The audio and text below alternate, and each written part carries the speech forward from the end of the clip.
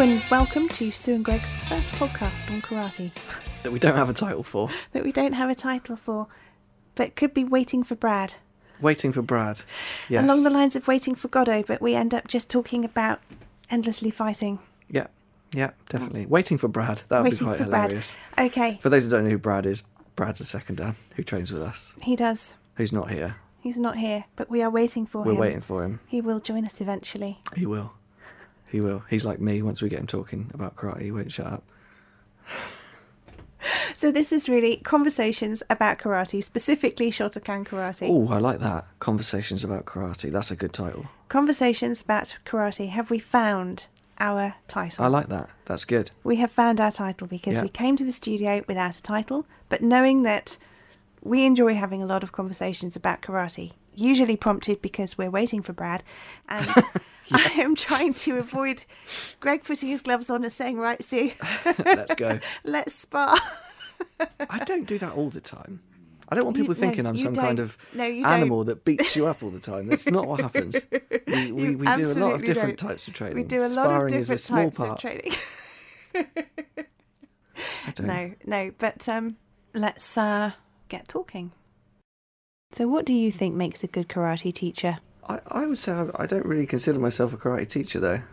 But you teach karate? I do teach karate, but I don't think of myself as a teacher. What do you think of yourself as? I just, share things, experiences, knowledge.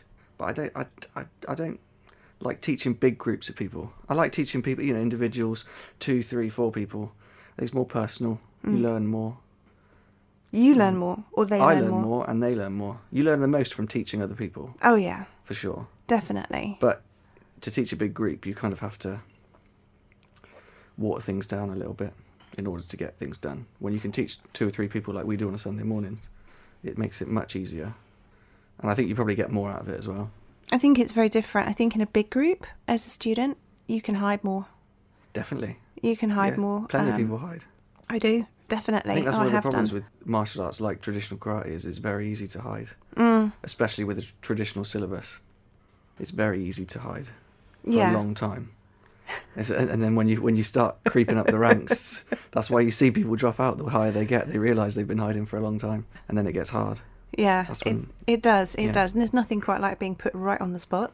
No, definitely to really realise and go home and think, right, okay, I really do have to practice because all of a sudden people are looking at you like I used to. When I first came into a karate class, everyone above me looked like, I don't know, amazing.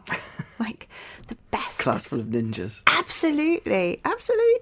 Well, especially when you come in thinking, Jeff, when I arrived, he thought I was waiting for the class next door because I had stood so far behind absolutely everybody. What was the class next door at the time? Like badminton?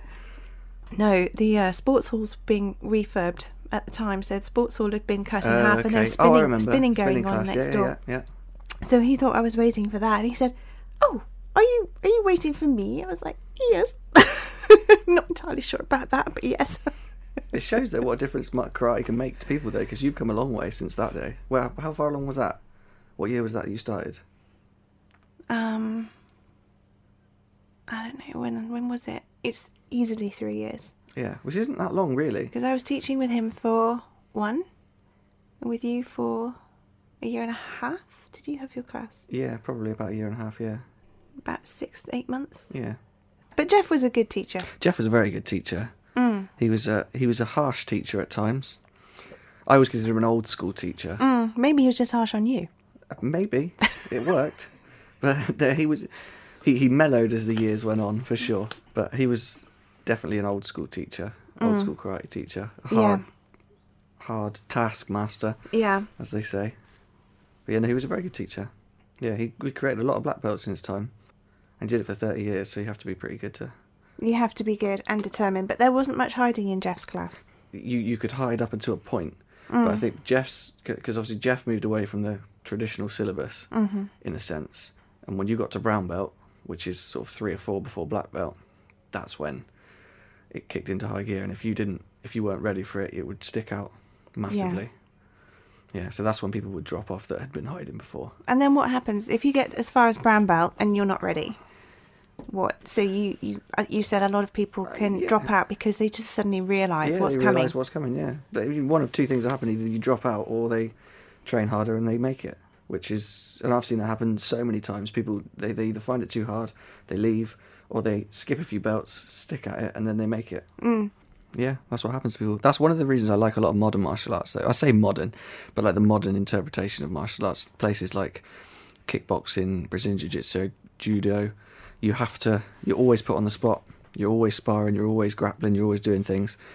And if you can't do it, it shows. Whereas a lot of the times in traditional karate, if you're doing, up and down in a line, stuff on your own, it's easy to hide. Especially if no one's really watching you, because you can't watch everyone all the time. No, you can't. Whereas if you're one-on-one with somebody and you're physically sparring with them, and you have to do that for the grade, you can't really hide. That's one of the things I liked about Jeff's brown belt syllabus is from brown belt, you were always sparring. I know when I took over, we were sparring from day one. You sparred for your, yellow belt grade? That was, yeah. Yeah.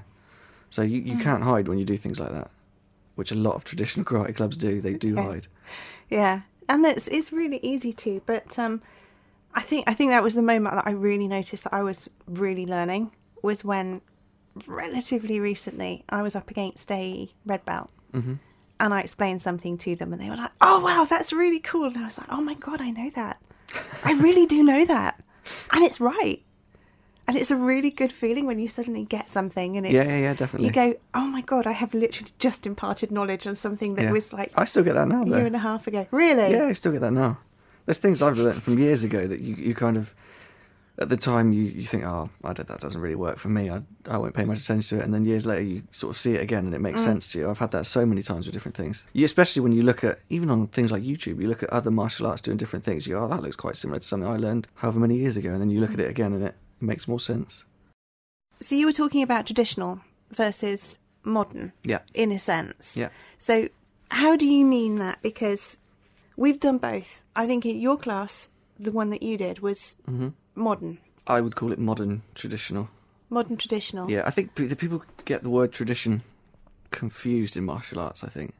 Okay. Because I define traditional martial arts as, you think of traditional karate as marching up and down the dojo in lines, doing kata, doing line basics, things like that. And that is traditional karate, but it's traditional from sort of 1950s onwards. If you look at old school traditional karate, where you look at sort of late 1800s, early 1900s, it's more like what a modern day karate class would look like. It's less line basics, less solo kata, more pair work, more realistic pair work, more grappling, more close range striking, that kind of thing. But obviously, as the years went on and karate was made more popular, those things, they were deemed too violent and nasty to keep in. So they took them out and made it more mainstream for the Japanese people to enjoy. But yeah, I think that when people think of traditional karate, that's what they think of. But where I think of traditional karate is something a little bit different. Yeah. Yeah. That's why I like the term modern tradition. I think it was Ian Abernethy that said modern traditionalists. I quite like that. Yes. Because it makes sense. Well, you're not trying to trash anything that's gone before. Definitely not. You're not trying to say that's not okay anymore. You shouldn't do it anymore. No, I think everything has its place. But I think the one tradition of karate is that it's changed constantly since its inception to now. Whereas a lot of like the modern day groups like the JKA, the KUGB, I'm not trashing any of them, but it's very much, they're at a point now and they will not change. And they haven't changed for the last 40, 50 years, which in martial arts you need to change. You look at something like Brazilian Jiu-Jitsu. Brazilian Jiu-Jitsu of today is not the same as Brazilian Jiu-Jitsu of 1993 when the first UFC came out. It's very different. And that's only, 25 years? How is it different? Because people change. The way people, you can only fight a certain way for so long before someone realises your tactics and the way you move, especially in that kind of... If you're talking about MMA, it's different to self-defence. That's another thing I think people in traditional karate get wrong as well. They confuse the fighting with self-defence, which are two very different things. Tactics for self-defence don't change that much, whereas you look at something like Brazilian Jiu-Jitsu as a sport, it will change because people, they get more advanced, they learn how to do things differently. So it's bound to change more than something like karate. For anyone who doesn't know, what is Brazilian Jiu-Jitsu? Brazilian Jiu-Jitsu is... it's a form of jiu-jitsu that focuses mainly on the ground. It came from judo, originated obviously in Brazil. I mean, I'm not an expert on it by any means, but I believe it came around. It came to popularity in the early 90s with the first UFC. Ultimate Fighting Championship. Royce Gracie came in and dominated everybody with this Brazilian Jiu-Jitsu that no one really had ever seen. Right. Was amazed by it, and then it's sort of taken off from there, and now it's massive. Yeah. But I see a lot of the things that traditional karate had, the problems traditional karate had, are now being felt in Brazilian Jiu-Jitsu as well. In terms of like what's traditional, what's not, what works, what doesn't. Should you wear a gi? Should you not wear a gi? Things like that. It seems to me that there's such value in keeping the tradition, of keeping the history and keeping the knowledge of what are the basics, as, you know, that they shouldn't be lost. Definitely. It's important to acknowledge the past, but I think too many people get stuck in it and they don't want to move on from it. I think they feel safe in that zone, whereas sometimes you need to accept that it's, you know, people in the late 1800s might not have been quite as adept at fighting as someone who's fighting in a cage today. That's just the way it is. Yeah, absolutely. You can't expect them to be. And different people are going to have different fighting styles. Exactly, It's completely dependent on what they're genuinely what their body is capable of. Yeah, definitely. Well, which is, when you look at the history of karate, that's exactly what they did. They might have one teacher and they would say, I'm an expert in this teacher's an expert in that, go learn from him, go learn from this person. They would learn from loads of different people, loads of different things, and then they would bring them together and create a kata of their own, which then gets taught to their students, and then that's how it gets passed on to today. Whereas from sort of the 50s, 60s onwards is when it sort of got stuck, and it didn't move from there. As someone somewhere said, this is the tradition. This is the way it is. This is the way it is. And then people get upset, or maybe not upset, but they become attached to tradition. They do. I can see why. We all do. Absolutely. I mean, I'm talking strictly, obviously I'm Shotokan, which is obviously a style of karate that we do. I'm talking from a Shotokan perspective. It's where it's happened the most, I would say. A lot of other styles, especially the Okinawan styles, they're still very effective, very self-defense based. Whereas modern Shotokan definitely, I would say, is not very self-defense based. How so? I mean, if you look at the traditional Shotokan syllabus, it's broken up into what Shotokan people call the 3 Ks. So you've got Kihon, which means your basics. You've got Kata, which is your solo sort of templates of techniques, and you've got Kumite, which is your 2-person drills. All of those 3 things in traditional karate are treated very separately and very unrealistically. So you've got your line basics, you walk up and down in a line, that's about as far as it goes. You've got your kata, you do your thing on your own, that's about as far as it goes. And then you've got some set, very, very basic kumite drills. So a person steps in, throws a punch, you block it and you counter. And that's about as far as it goes. Whereas you need to progress beyond that, which is, like we do, like the club we train at now does a lot of things beyond that. And you have to do that. I think the days of people walking into a traditional karate place, doing those kind of drills and thinking they're going to be effective at self-defense is gone. I don't think you can say that anymore. No. Especially with so many other things around. But again, I think that's more of a modern thing than a traditional thing. If you look at the traditional martial arts from back in the day, from a long, long time ago, they wouldn't be walking up and down the lines. That was created because they had so many students. And I think we need to be able to watch these people do things. So let's just put them all in a line. They can march up and down the school hall and we can see them. Whereas if they're teaching a group of, 2 or 3, how many times do we do line basics when it's just the 3 of us training in the morning? Never. Exactly. You've never done it.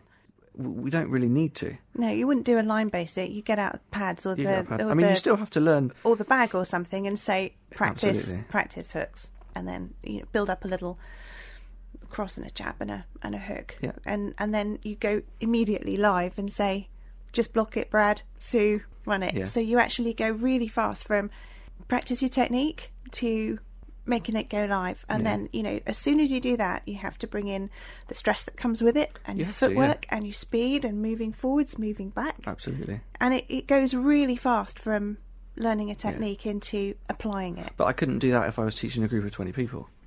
It's just not it's not responsible. It wouldn't be responsible for me to show a group of 20 people a technique and then say, right, go spar. It just wouldn't be. You couldn't do that. You have to take more time, which is where the line basics come in. There's definitely value. I don't think there's anything wrong in the 3K approach. It's just the way most people interpret that 3K approach. That's all it is. It's all it is, and they don't relate. As opposed to it being a good, solid foundation, saying, I mean, let's for example, let's take Kihon, right? Most people, Kihon is line basics. Mm-hmm. That's it. For me, Kihon would be your line basics. You learn it in the line. You don't have anything to hit. You don't have anyone trying to hit you. You just learn the technique. Once you've learned that, you take it onto the pads. So you hit a focus mitt, a bag, I don't know, a brick, whatever the hell you want to hit. Doesn't matter. A wall, I don't care. I'm not hitting just a brick. Hit something. Greg, I'm not going to hit a brick. But one day. Tiles, No. roof tiles, anything.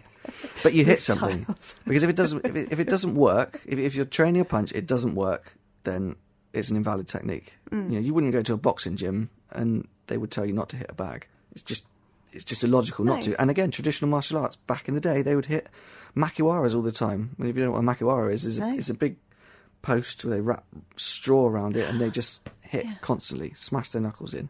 Because they didn't have focus mitts. And, some of them had bags and stuff like that, but it wasn't that common. And you do learn really quickly if your technique's not right. Because if we Absolutely. haven't done punching for a little while against something, and I go to a focus mitt, I instantly jar my thumb or jar my wrist. You need to do it. Because I know that, and as soon as I do that, I have a proper look, make sure my hand's lined up right, do it right. Yeah. And that is the way to find out if you've lined it up right, because it shouldn't jar. But I mean, so you've got Kihon, you've got line basics, you've got impact onto something. That should then cross over into Kumite, which Kumite basically just means partner work. So you've got a person in front of you, whatever you're doing is Kumite. So let's take reverse punch, Gyakuzuki, okay, reverse punch. You learn it in a line, you learn it on a pad. You get someone in front of you, this is how you land it. This is where to hit, this is how to hit. Someone's going to try and hit you, this is how you block it. So that one Kihon technique's turned into 2 or 3 lessons worth of teaching on one technique there. Whereas if you just do the line, it takes, 5 minutes? So I was listening to a podcast, I can't remember which one it was.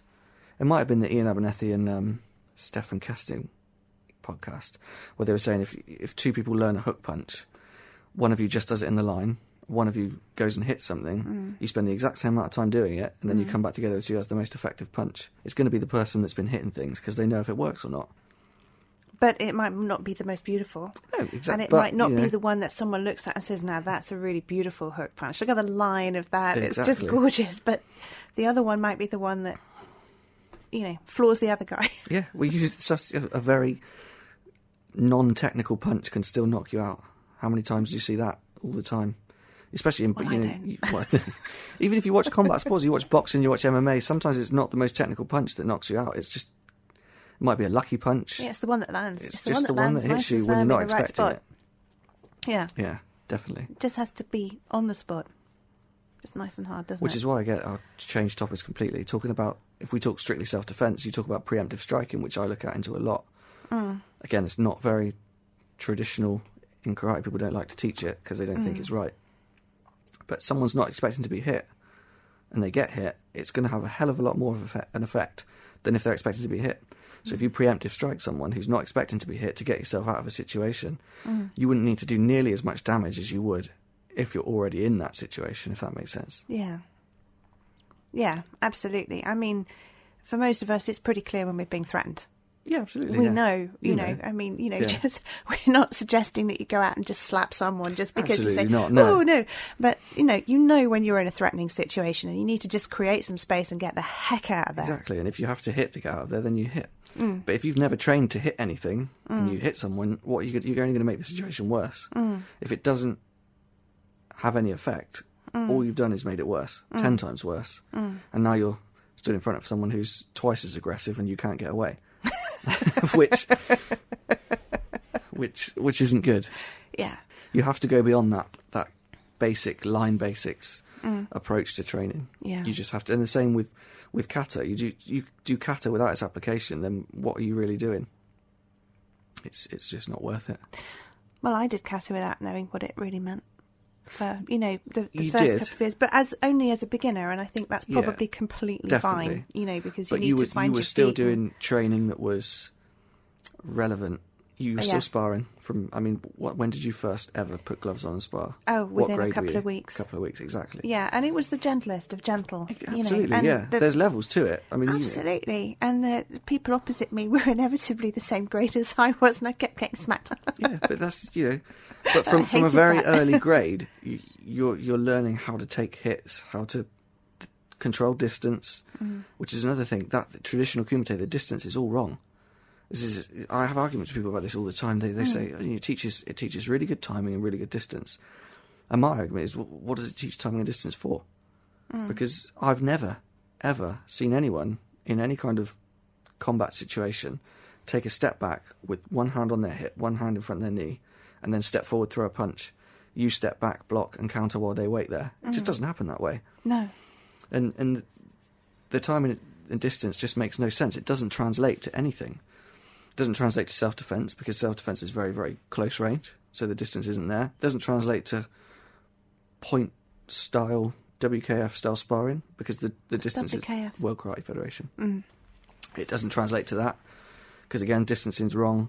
The footwork's all wrong.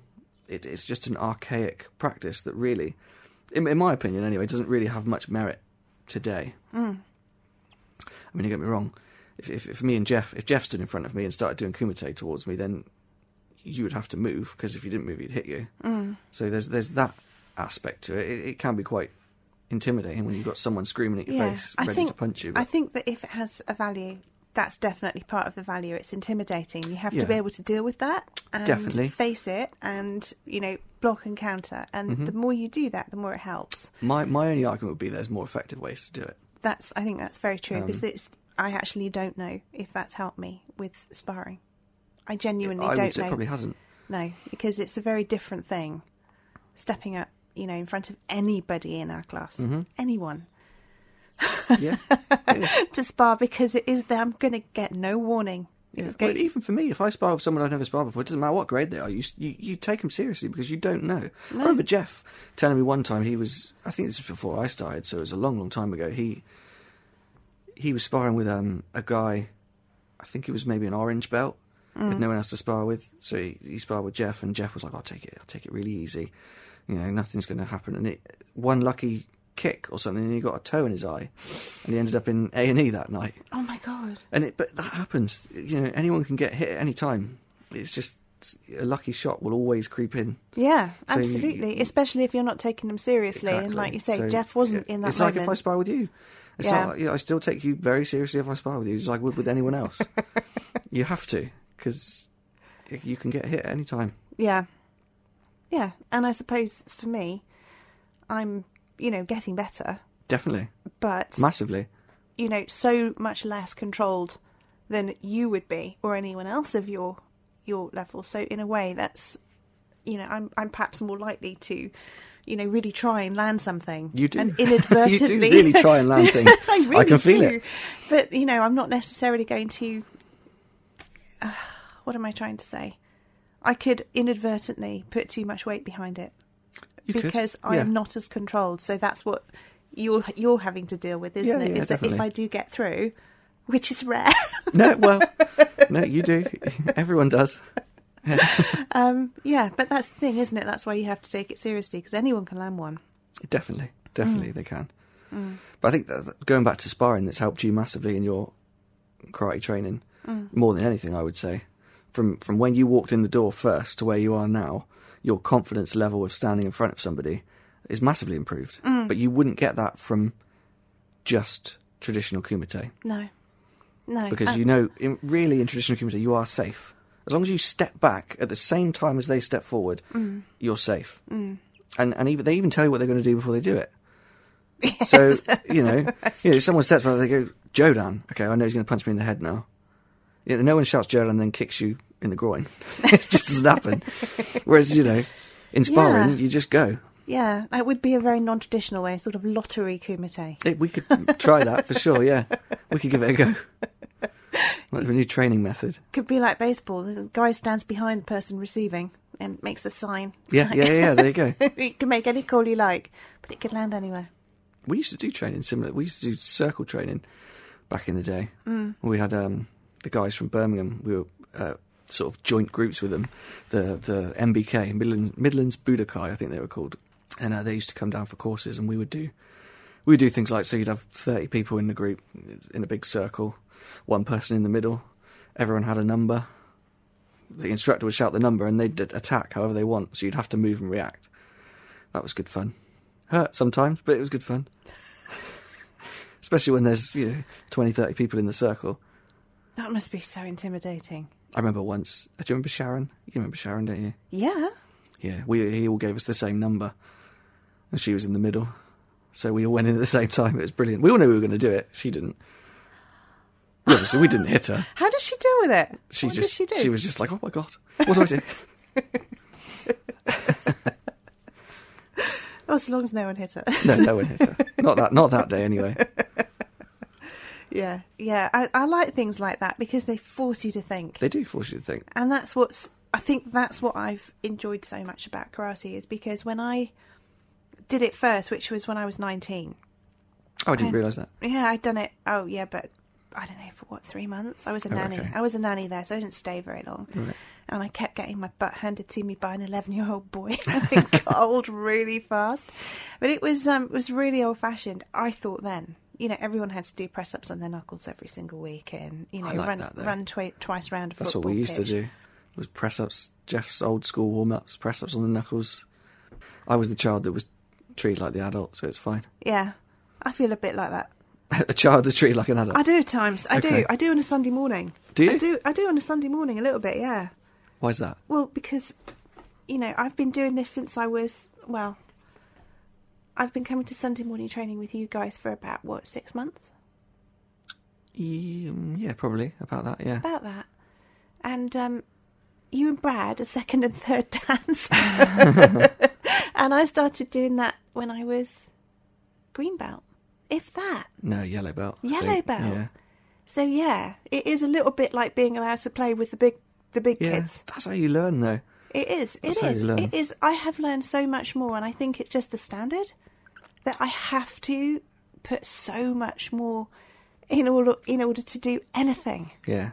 I have to. I mean, that was obviously when I passed my first time, I was 12, which again, some people would be like, "Oh, it's too young." Whatever. I was 12. It's fine. But I would train, and you learn quick. Yeah. You learn very quick. Yeah. When people are bigger, stronger, faster than you, you do. You do learn quick. Yeah. Absolutely. And that's definitely what happens. I was going to say to you, when you listen to podcasts or audio or read anything about traditional versus non-traditional, what is it that you wish that someone was saying? What is it that you think that people aren't getting that you wish that they knew? I just wish people would get that there's nothing wrong with learning a quote-unquote traditional martial art for the sake of learning a traditional martial art. It annoys me when you see people justifying that as something that's going to work for self-defense or going to work for this or for that, and it doesn't. I don't think there's anything wrong. If you want to just do kata, kihon, kumite, just those 3 things, that's fine. But just understand why you're doing it. Mm. I think that's the biggest issue with a lot of the people that do. And I've had this conversation with people, and some people just do not get it. And I think that Ian Abernethy talks about this all the time in his podcast. Context is a massive thing. You need to understand what you're training for, and does your training reflect the outcome? And if it doesn't, then you need to question why you're doing it. And that's what people don't do. People don't question very much in traditional martial arts, and they do in modern martial arts. I think that's the thing. I really enjoyed karate, but my brain got switched on when we started learning bunkai and interpreting and saying this is what it actually means. And now take this section, twist him over, put him in an arm lock, but you're in the wrong position for the next bit. So now think, you could do this, move into something else. I think I've been very lucky because Jeff was someone who's, looking back, was very ahead of his time, really, compared to a lot of the traditional clubs that were around. He would do bunkai occasionally. He would do a lot of heavy sparring with boxing gloves on, which traditional karate clubs wouldn't do that at all. He would do a lot of things like that. A lot of takedowns, throws, joint locks, things like that. Again, most traditional clubs wouldn't do it. And again, now that we've moved into Joe's club, Joe's very similar. It's a lot of bunkai, a lot of pad work. He's very open to new ideas. And I think it's important to be in a club like that, especially when you're a Q grade. That's how you get the most out of it. You want someone who's happy for you to go and learn. Like Jeff was always say, if you go to another club and learn something, bring it back, show me. If you go to judo and learn something, then bring it back and show me, and we'll see if we can use it. He was always very open to learning things. Okay, so even though I've trained with him and you've mentioned him, tell us about Jeff. The Jeff of the story is Jeff Richards. He is my first, my only teacher, really. I started training with him when I was 7. I think he was a 3rd dan at the time. Shortly after, he was a 4th dan, and I trained with him for 20 years, I think, before he eventually took his belt off and retired from karate training. Mm-hmm. And what about you? What's your training been like?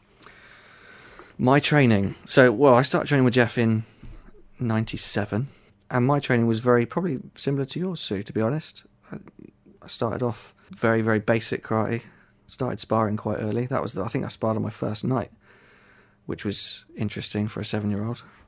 Pretty much your standard karate training up until, like we were talking about before, brown belt. And that's when it kicked into high gear, and you did a lot more sparring, a lot more takedowns, a lot more kata and different things like that. I would say it wasn't until I got to first dan when I really started learning. From that was when I would start training on Sunday mornings with Jeff and some of the other dan grades. That's when my training changed, and I got a lot more out of it. And you're going for your 4th dan soon? Hopefully, yeah. I've got to set a date with Ian and Joe. Ian Abernethy? Ian Abernethy, yeah. And then we'll go from there. Training for it, though. Getting in better shape. Christmas took its toll. So we're getting there. We are getting there. Yeah. For anyone listening to this, Greg wanted this to be Getting Greg Fit Getting Greg Fit month. It didn't work It didn't work at all because he went off and had flu. I did. But, February's a new month. We'll try again. I'm not unfit. It's all right. I'm still in the gym. I'm still training, even if I'm not training with anyone. Mm-hmm. So we'll get there.